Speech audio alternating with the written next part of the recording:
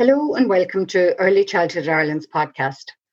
Our podcast series features interviews and discussions on all issues relating to quality early learning and care, with a range of speakers who are leaders in the areas that matter to Early Childhood Ireland members.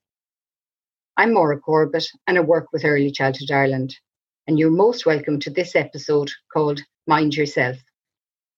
In this podcast, we'll talk about how important it is that in stressful times in our workplaces, we take steps to support educators to manage that stress in an appropriate way. I'm delighted to be joined by my colleague from Early Childhood Ireland, Gillian Moore.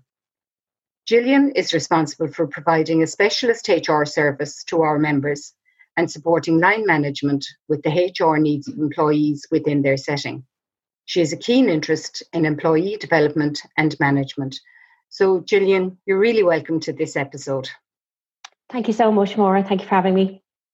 So, Gillian, how do you define stress?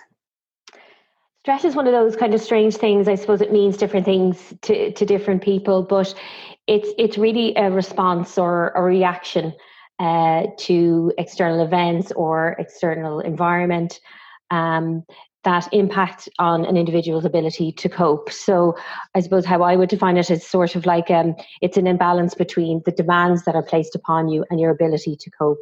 So in certain situations, that balance is perfectly, there's the demands and your ability to cope, everything is fine.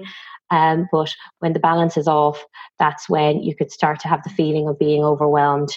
And that's when you start to feel that you're in a stressful situation. And I suppose stress is unavoidable. We all feel it from time to time, and especially in these times when there's a lot happening that's outside of our control. But at what point does it become a problem? Overwhelming, like you say. What impacts can it have on people, and ultimately then on a setting? So, as I say, it does mean different things to different people, and also people's reactions can be different. So you can have the type of person who's and we all know people like this who are announcing the stress, and they're like, I'm so stressed and I have this to do and I have that to do, and they get along with it. They tell everybody about it, and then they get over it. They're fine. And that in some instances can rub people up the wrong way. They don't want to hear about it, but that can be in the short term. Where it starts to become an issue is maybe the silent stress. So somebody's feeling stress. It may or may not be work related. It could be from something in their personal life or their family situation, and work is what's kind of tipping them over the edge. So there's pieces of things that wouldn't have previously stressed them out that suddenly are, and it starts to have an impact in work.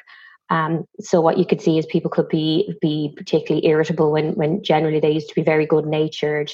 There could be a lot of absences, there just be unusual behaviours. In its most extreme form, people could be, start drinking a lot and coming into work hungover, things like that.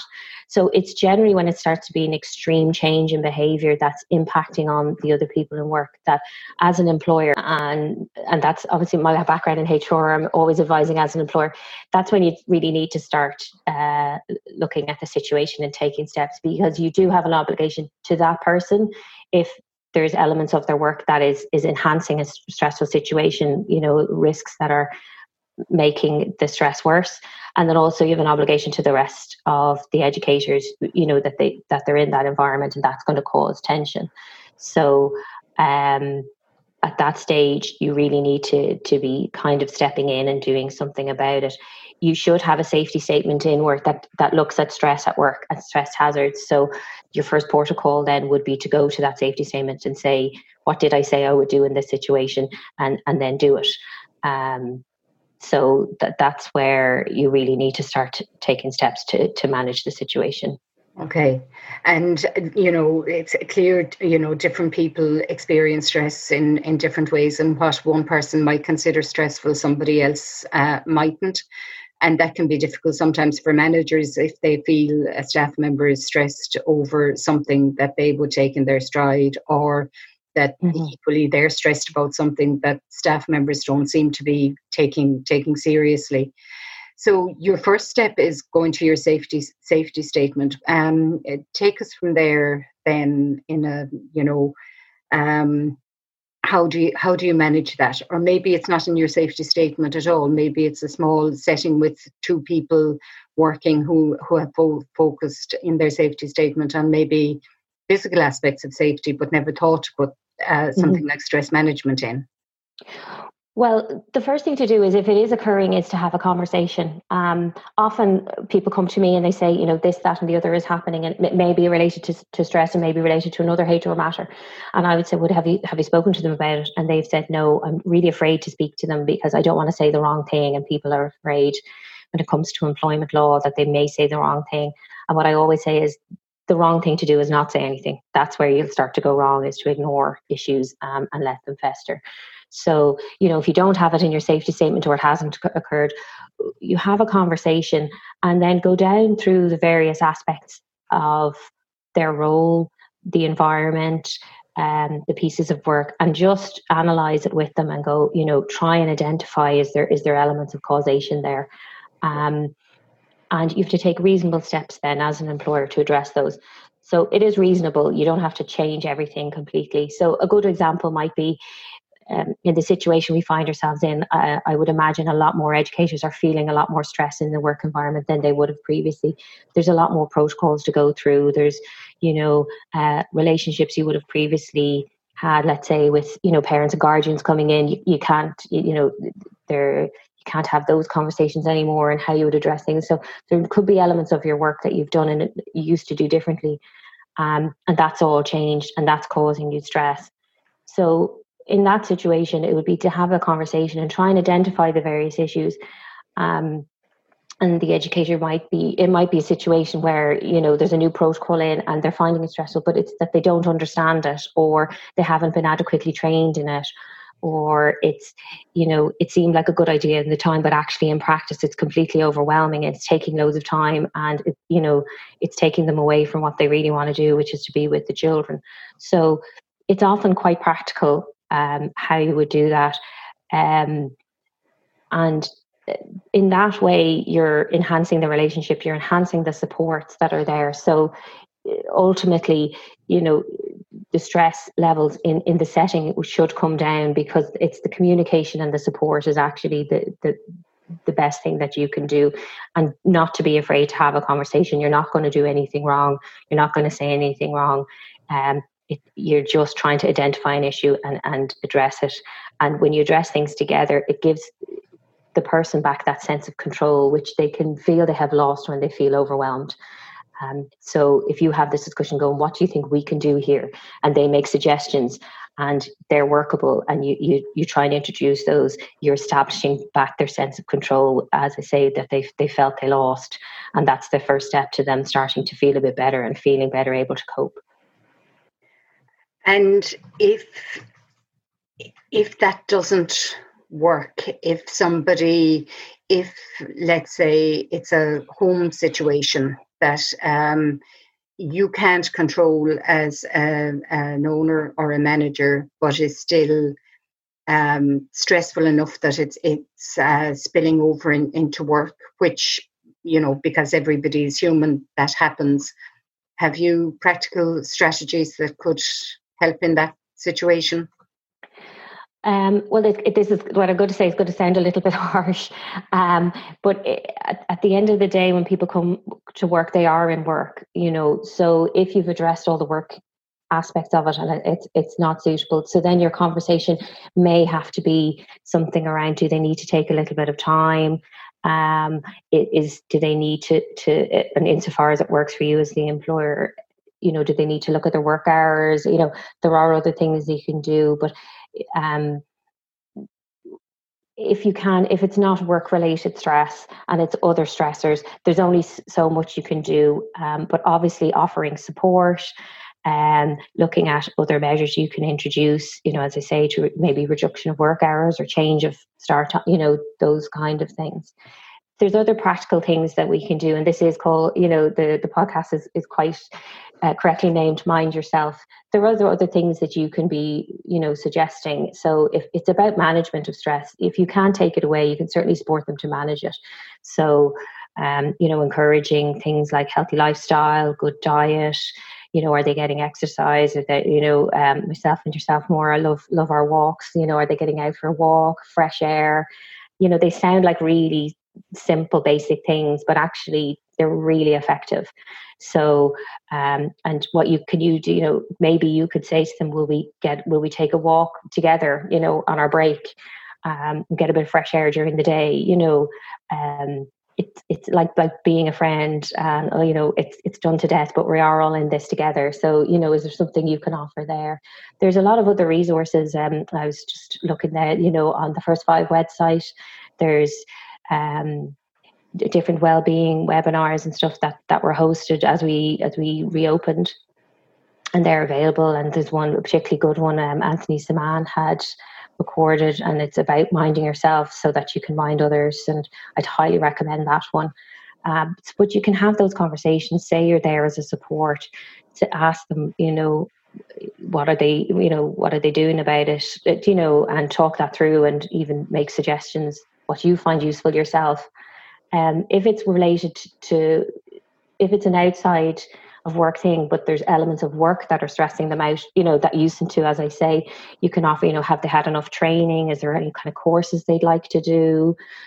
Is there anything you can do so that you can reduce the work stress, which may be able to make them better able to cope with the home stress, and, as I say, address the balance we spoke about earlier,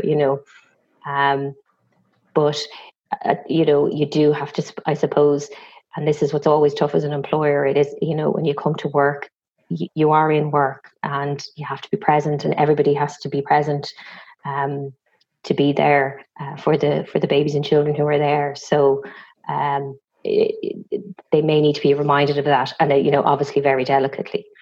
Yes, it's supporting people and understanding, but at the same time, there's your professional life has to take over for some little bit of time, at least. Exactly. Yeah.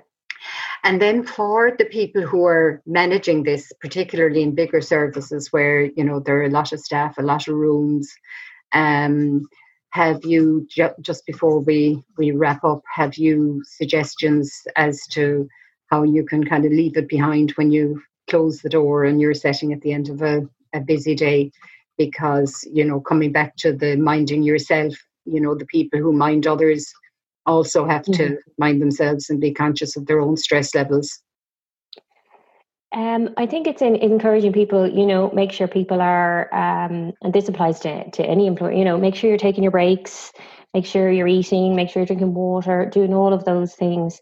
And for the providers particularly, it's kind of a leading by example thing. So, if people see you in there, not taking a break or not stopping for 10 minutes to have a cup of tea or coffee, then you're creating a culture where it's keep working, don't, so often the best example is to do it yourself. So if people say, right, I'm heading off my walk now, or I'm going to do a Zoom yoga class tonight, or whatever your particular interest is, or saying I'm going to go home now and read my book, or I'm going to whatever it is that is your downtime, is having those conversations with people and encouraging that kind of conversation, like, what are you going to do tonight? And and making sure people, insofar as is possible, say, no, that's like, we're finished for the day, make sure you get home on time, and all of those things.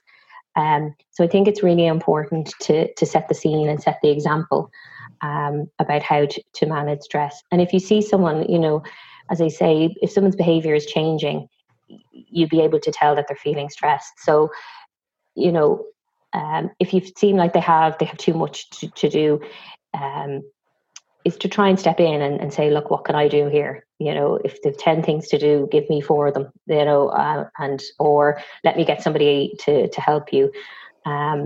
And not just letting it fester, and not just waiting for them to come to you. Often, and I've had stressful situations myself, when you're feeling overwhelmed and you have a lot to do, the hardest part is saying, can someone help me with this? I have too much. Because as professionals, we don't want to be seen to be not able to do our jobs. So I think if someone offers help and says, actually, you know what, I can do that, I'll have it done in 10 minutes, can be the biggest source of help. So I think, again, as providers and managers and owners, setting that scene and kind of, leading by example to say, everybody help everybody else out. Again, that creates that culture of we all help each other. If somebody is having a bad week and things are getting to them, we'll all step in and help them on until they feel better. And then everybody will do it for each other. And I think sometimes the hardest thing about some of those conversations is the thought of having them. Yeah. That if you see somebody who is seeming like they're overwhelmed, you're dreading maybe stepping in, you're dreading having the conversation, you're dreading what might happen. And very often it's not as bad as you think it's going to be. So sometimes just biting the bullet and doing it. Exactly. It's just a matter of saying, if you can get a quiet time and have a cup of tea together, it doesn't have to be a formal meeting and all of this, and just saying, you don't seem like yourself. And it can be that simple. And, usually then the floodgates will open. And as you say, it could seem like you're dreading what they're going to say. And what they could say is something simply like, the way this, school drop-offs are now, I'm finding it really hard to get here for 9 o'clock. And then when I get in the door, I'm so stressed out because I'm behind time. And, you may or may not be able to help, but, let's, for the purpose of this example, say you can help. You'd say, would 9:30 be an easier time? And then suddenly it's solved, whereas people are so caught up in the rat race of everything. And it's equally as difficult for them to come and have the conversation of, I want to change my start time. But just over a cup of tea, you could, and they could say like, it's actually only going to be for a few weeks and then it's midterm. And then suddenly what seems like such a small thing has such a big impact. And those conversations benefit the setting, overall, because one person feeling overwhelmed and stressed, it does impact on others. And they're probably aware that it's impacting on others, which again adds to their stress. So, it's definitely worth having the conversation.